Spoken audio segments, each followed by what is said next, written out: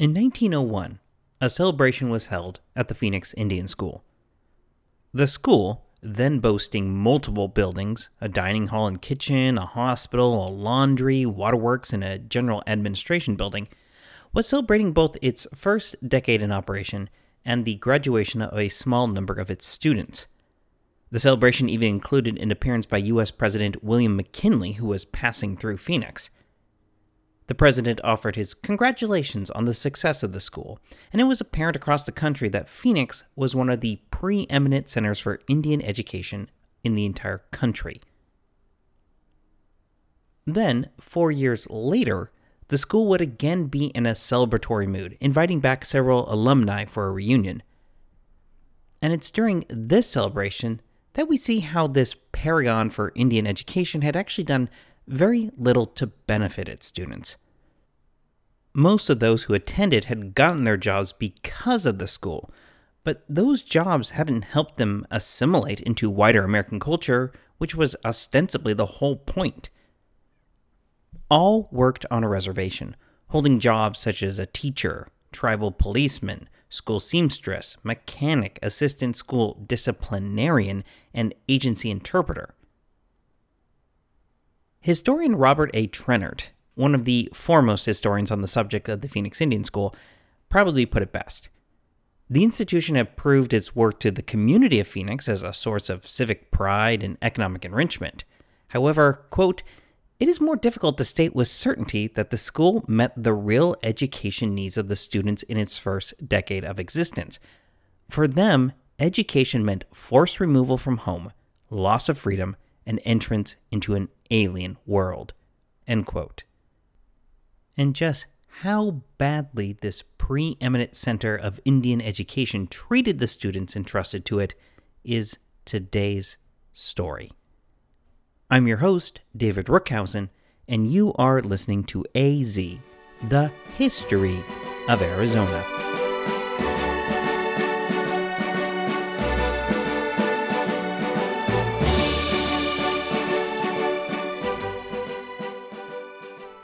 Episode 157, Forced Assimilation.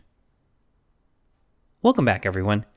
Before we start this week's episode, I need to slip in a small correction that was pointed out to me by listener Bill M.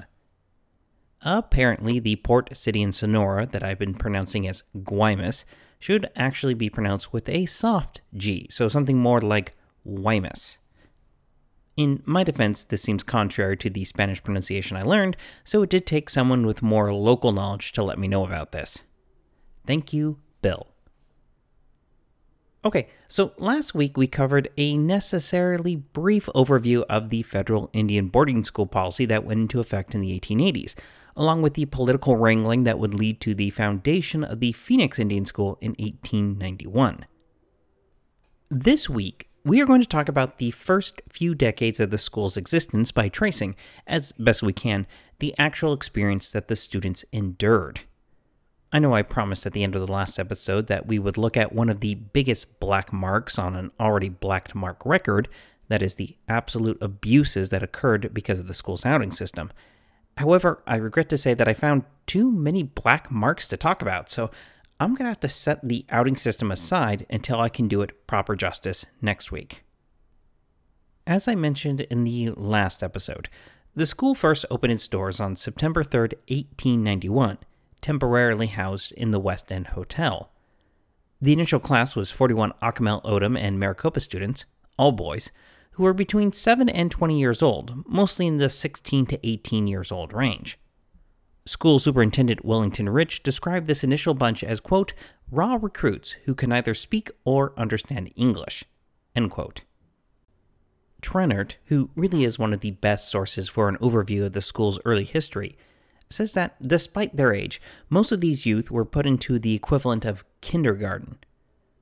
The Indian Bureau schools consisted of 8 grades, broken into primary grades 1 through 4 and advanced grades 1 through 4.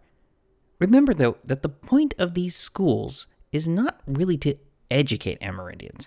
They were about assimilation and wringing every last drop of their native cultures out of them. So most of the students were dropped into primary grade 1, which focused on teaching them English, as well as things like the first 10 numbers. This probably goes without saying, but a high degree of attention was focused on teaching students English and then forcing them to use it. This was, of course, just one way of breaking students off from their cultural heritage. So native languages were banned and suppressed, often using capital punishment, and English promoted in their place. But the other aspect to this emphasis was that these youth, again, were not being educated for education's sake. They were being trained to enter the workforce. And the one thing American bosses definitely wanted was workers who spoke English. To keep up the cultural genocide, the Phoenix Indian School followed the playbook from most other boarding schools. Once students arrived, they would be broken away from others of the same tribe wherever possible. That obviously couldn't work with this first class, but by 1900, less than a decade after opening, more than 1,000 students from across the territory had passed through the doors of the Phoenix Indian School. In fact, in 1898, Superintendent S.M. McCowan decided to import students from the Hopi, Navajo, and Apache reservations, along with others from as far away as California and Oregon. He did this because he had a low regard for his Acamel and Tohono O'odham students, so he wanted other Indians he considered more advanced to take advantage of the school's work training. The practical effect of this policy is that if you mix a bunch of students from different tribes with different languages and different cultures, the only way for them to communicate is through the language that you are promoting. But when they got to the school, the cultural genocide went one step further.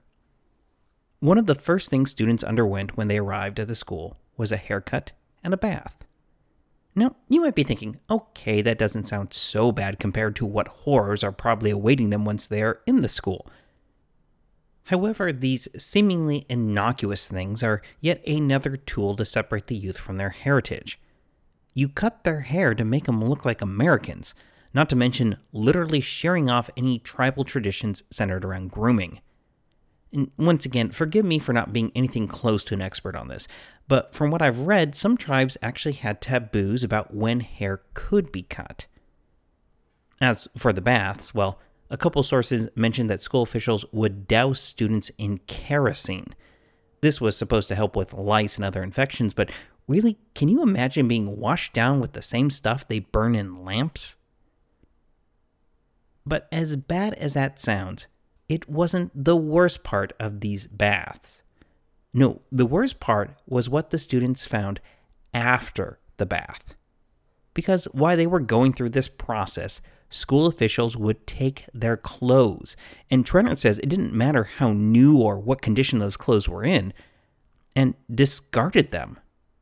When they were finished with the bath and the haircuts, students would be issued a hat, shirt, pair of pants, shoes, and stockings. Honestly, I'm having a very hard time not picturing Andy Dufresne's introduction to Shawshank Prison while relating this. Once officially entered into the school, students soon found themselves in an utterly alien environment, and a hostile one at that.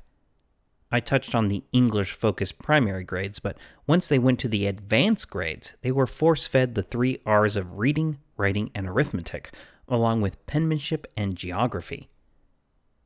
But are you ready for the kicker? When the school opened, there was a grand total of 1 teacher.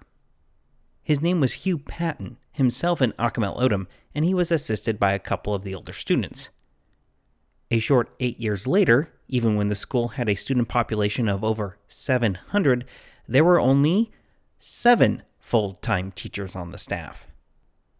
This lack of educators make more sense when you realize that only half the students' day was actually dedicated to education. For the other half, they were expected to work, and work hard. This split emphasis can be seen in the fact that the school wouldn't produce a graduating class until 1901, a decade after its founding. For the student body, the weekdays were long, with them rising early in the morning and going until 9 o'clock at night. Then on Sundays, they attended a local Presbyterian church and afterward read scriptures and sang hymns. Again, with the assimilation into American culture. Once at its permanent campus, the school would have rooms set up to teach a variety of trades, such as tin snipping, blacksmithing, bricklaying, carpentry, and printing. The students would work in these rooms, learning these trades, but they would also have to clean the school as well. In fact, I've seen it claimed that one of the reasons for admitting female students was so they could handle the domestic chores and free the boys from having to do women's work. And all of this is done in an atmosphere of rigid obedience and corporal punishment. The students were divided into military companies, given uniforms they had to wear and care for. They literally marched to meals or class or even to recreation. And this is true for the girls as well, who were issued a uniform, a long blue dress. Since it was taken for granted that they would never rise above being a housewife, the girls were rigorously schooled in all the domestic arts: cooking, cleaning, sewing, washing, and serving food. A matron was always on hand to ensure that they were growing up as proper prim ladies, which, and I know this is going to sound horribly cliche, included needlepoint and embroidery. School officials gushed about their progress, with one superintendent saying, quote, "From slouchy, dissatisfied girls, this year has produced neat, ladylike, agreeable young ladies who are proud of exhibiting their achievements," end quote. Another official noted that the girls under their care had found a genuine love for cooking and for housework, at which point Trennert cuts in to say that, unfortunately, no contradicting accounts from the pupils have survived. I keep harping on this, but the idea behind everything was to instill in the students the American Protestant work ethic and Victorian morals that were so highly prized at the time. So the school had regulations for every aspect of daily life, with fixed punishments for any infractions. Many modern commentators have not shied away from using the word torture to describe some of the more extreme physical punishments that could be meted out for not falling in line. For the students, this was a complete different way of thinking than they were used to. The tribes they hailed from had a more informal structure that mixed instruction with healthy doses of play and definitely low amounts of corporal punishment. They grew up learning how to function in their tribe's society, which meant they were emotionally unprepared for the Indian school. One Acamel Odom woman named Anna Moore Shaw recalled, quote, "I worked in the dining room, washing dishes and scrubbing floors. If we were not finished when the 8 a.m. whistle sounded, the dining room matron would go around strapping us all while we were still on our hands and knees. We just dreaded sore bottoms," end quote. And there is an even darker side to all of this, because the abuse was not only verbal, emotional, and physical. Let me be clear. None of my sources mention specific instances of sexual abuse at the Phoenix Indian School. However, I haven't read anywhere near everything written about the school experience, and sexual abuse was widespread and rampant in Indian Bureau schools, both on and off reservations, to the point where it's not a matter of if it happened at Phoenix, but when and how often. If I haven't made it abundantly clear by now, these were not good places to be. If school officials had any compunctions about their heavy-handed treatment, they didn't show it. One school superintendent callously remarked, quote, "The only right belonging to the Indian is the right to make a man of himself," end quote. This kind of sentiment bred contempt among the Amerindian students and, unsurprisingly, resistance. Students would form small gangs that would speak their native tongues whenever they were out of earshot of their school overseers. Others fought back in 100 different small ways, butting heads with the staff whenever possible and bringing on that corporal punishment that bordered on torture. One prime example is a Navajo woman named Dodesbaa, if I'm anywhere close to pronouncing that right, who not only refused to give up her language, but refused to accept the name Sadie that the school tried to force on her. Giving students good Christian names while discarding their real names was another one in the school's very stuffed bag of tricks.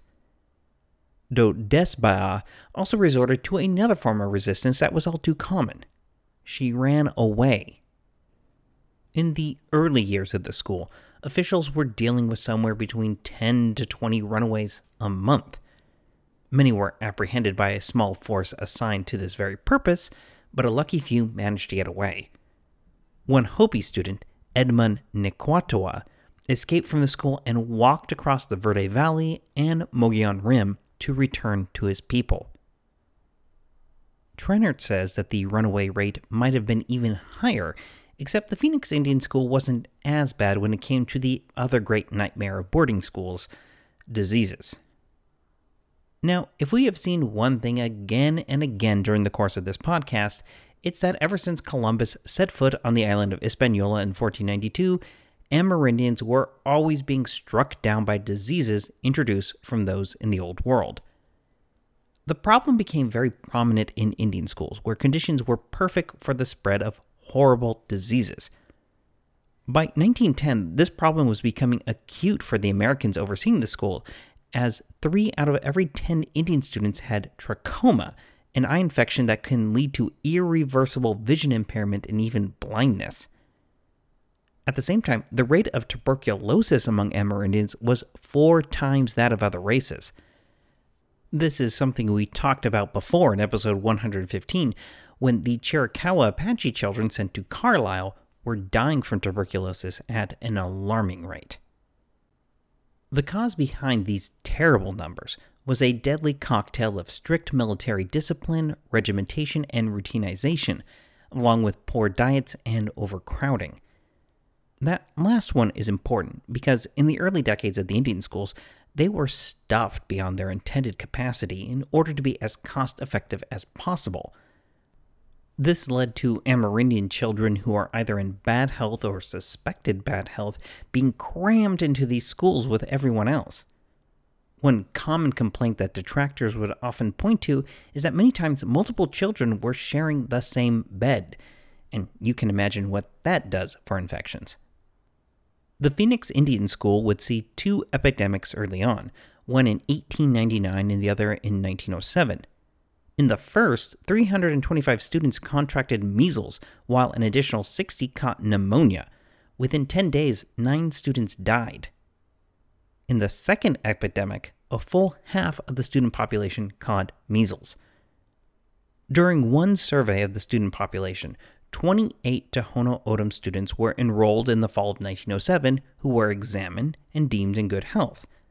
By the following July, so less than a year later, 5 developed symptoms of tuberculosis.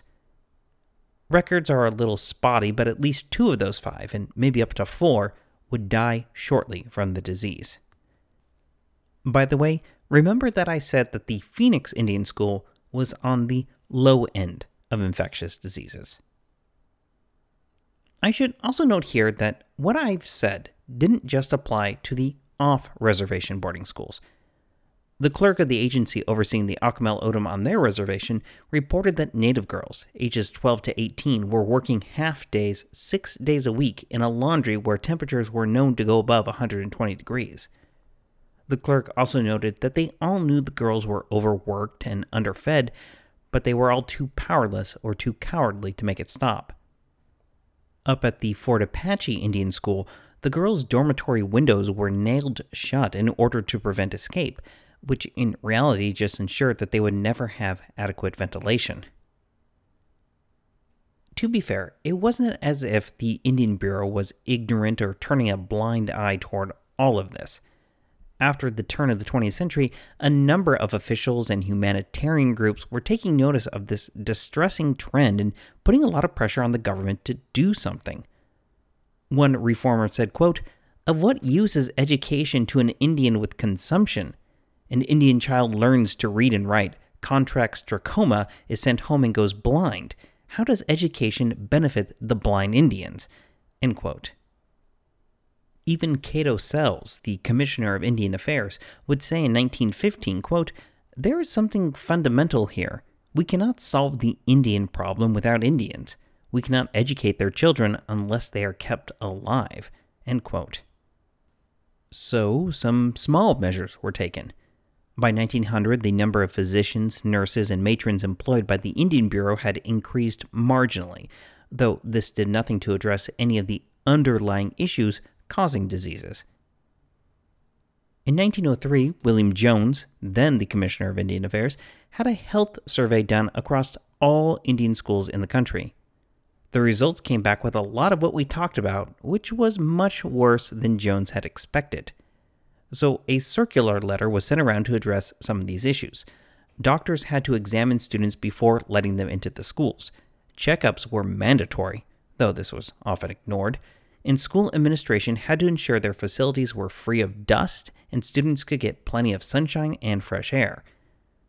That last point actually came from a national tuberculosis expert who also recommended that students do exercises to strengthen their lungs and that all eye infections be treated promptly.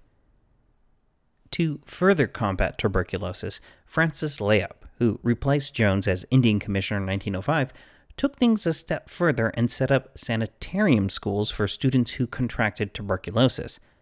One was located just to the east of the Phoenix Indian School, though in the first 5 years of operation, 14% of 6 students that went to the sanitarium died. In coming decades, other Indian commissioners would try different tactics and even lobbied the federal government for more funds, but most of the underlying problems remained. And these problems would last into the administration of FDR and beyond, which tells you that it's something that was never truly solved. Moving beyond the death and destruction, I want to turn to something a little bit lighter, but only kind of. There's no getting around the fact that the students at the Phoenix Indian School were being worked to death, sometimes literally, as we just saw, but there was some recreation as well. As I once joked back in episode 4, humans since the beginning of time have played sports, so it should be no surprise that the Phoenix Indian School would establish sports teams, especially baseball and football. Baseball was still a couple decades away from being really promoted by Phoenix boosters, which turned it into the modern big money maker of spring training for major league teams, but it was still an incredibly popular sport. So, the Phoenix Indian School fielded a team that regularly competed, though they often had to cancel games for odd reasons, like when all the balls were accidentally hit into a nearby lagoon. And when it comes to football, again the team regularly competed among local high schools and the Phoenix Junior College. The Phoenix Indian football team would even play as far away as Prescott, Bisbee, and even Southern California. Going into the early 20th century, girls' sports teams were also organized, especially a basketball team. In fact, I've seen what I think is a pretty hilarious photo of this girls' basketball team playing in their ankle-length full-sleeve blue dress uniforms. That could not have been comfortable. But arguably one of the biggest extracurricular activities was the Phoenix Indian School Band. The band had been organized in 1894, just 3 years into the school's operation, as a means to encourage musical training. And right from the start, it was in high demand. As Trennert relates, in addition to playing at every school function, the band was also at all major events in Phoenix and even some across the Southwest. The 40-musician band would be given prominent billing at carnivals, special exhibitions, fairs, and celebrations. One historian has noted that no event in Phoenix during this time was complete without the band's appearance. The students would often spend their summers and holidays traveling to these events, with the money they earned streaming into the school's general fund. As I said, this was the lighter side of school life. However, and I admit that this could just be my cynical take on this, all of these extracurricular activities were just another form of exploitation. How, you might ask? Well, basically, these teams and band were novelty acts, meant to draw in the curious and promote how well the Indians had been civilized. Superintendent McCowan collected comments from the public about the school's band, which he would show to his superiors as a sign of how pleased the public was with the quote-unquote improvement of the Indians. He would also get statements from the band members that he would use to demonstrate that the students themselves realized what a valuable opportunity they were receiving by coming to the school. The football team was often cheered on by making very un-PC comments about their heritage, such as one newspaper that wrote, quote, "It is hoped that the Indian school footballists will return with a number of scalps dangling from their belts," end quote. And school officials were always there to strictly regulate conduct, so they could share glowing reports of the boys' gentlemanly behavior, even if it meant they were absolutely destroyed on the field. Finally, there was the school itself, which was turned into something of a tourist attraction. The school had a number of free public events, which Trenner describes as a valuable commodity for the bored, isolated residents of Phoenix. The annual memorial exercises at the end of the school year were thrown open to anyone who wanted to attend. In 1894, more than 1,000 people came out to watch. Bolstered by the reception, school officials began inviting the public to Christmas exercises, tours of the school, and more. These were all designed to show off how well-behaved, cleaned, well-dressed, and educated these students had become. Typical routines included songs, a speech made by those students who were more fluent in English, skits with costumes, precision military drills, and an American flag ceremony. Because these events were meant to showcase how far the students had come from their barbarous roots and that the Indian problem was a thing of the past, they rarely included anything that represented their native cultures. There were some exceptions, such as when a group of students was allowed to demonstrate an Apache war dance. However, this was for a group of legislators, and Trenner opines that this piece of entertainment served as a reminder of the great progress the school was making with these once savages. Phoenix historian Bradford Luckingham also writes that sometimes students were dressed up as quote-unquote wild Indians, with the stereotypical war paint and costumes for these events, in order to contrast with the more refined, well-dressed students. It's very hard not to see a lot of this as the equivalent of a Wild West show, or, if I can stretch the metaphor just a little bit, the freak show from a classic P.T. Barnum circus. Tourists came in to see the strange and unusual and left thinking, wow, dress them up a bit, teach them a thing or two, and the Indians are just like us. The problem being that the Indians were only just like them because they were trapped in a system that was slowly trying to wring everything from their own culture out of them. And Phoenix was making a quick buck out of it by parading them around at events. But the biggest exploitation of all is what we are going to take a deep dive into next week: the outing system. What Pratt had started at the Carlisle School in Pennsylvania soon became a different animal once introduced in Phoenix, and ensured that while these civilized Indians would be working, they had no chance of getting ahead. I'm your host, David Rookhausen, and you've been listening to AZ, the history of Arizona. Goodbye.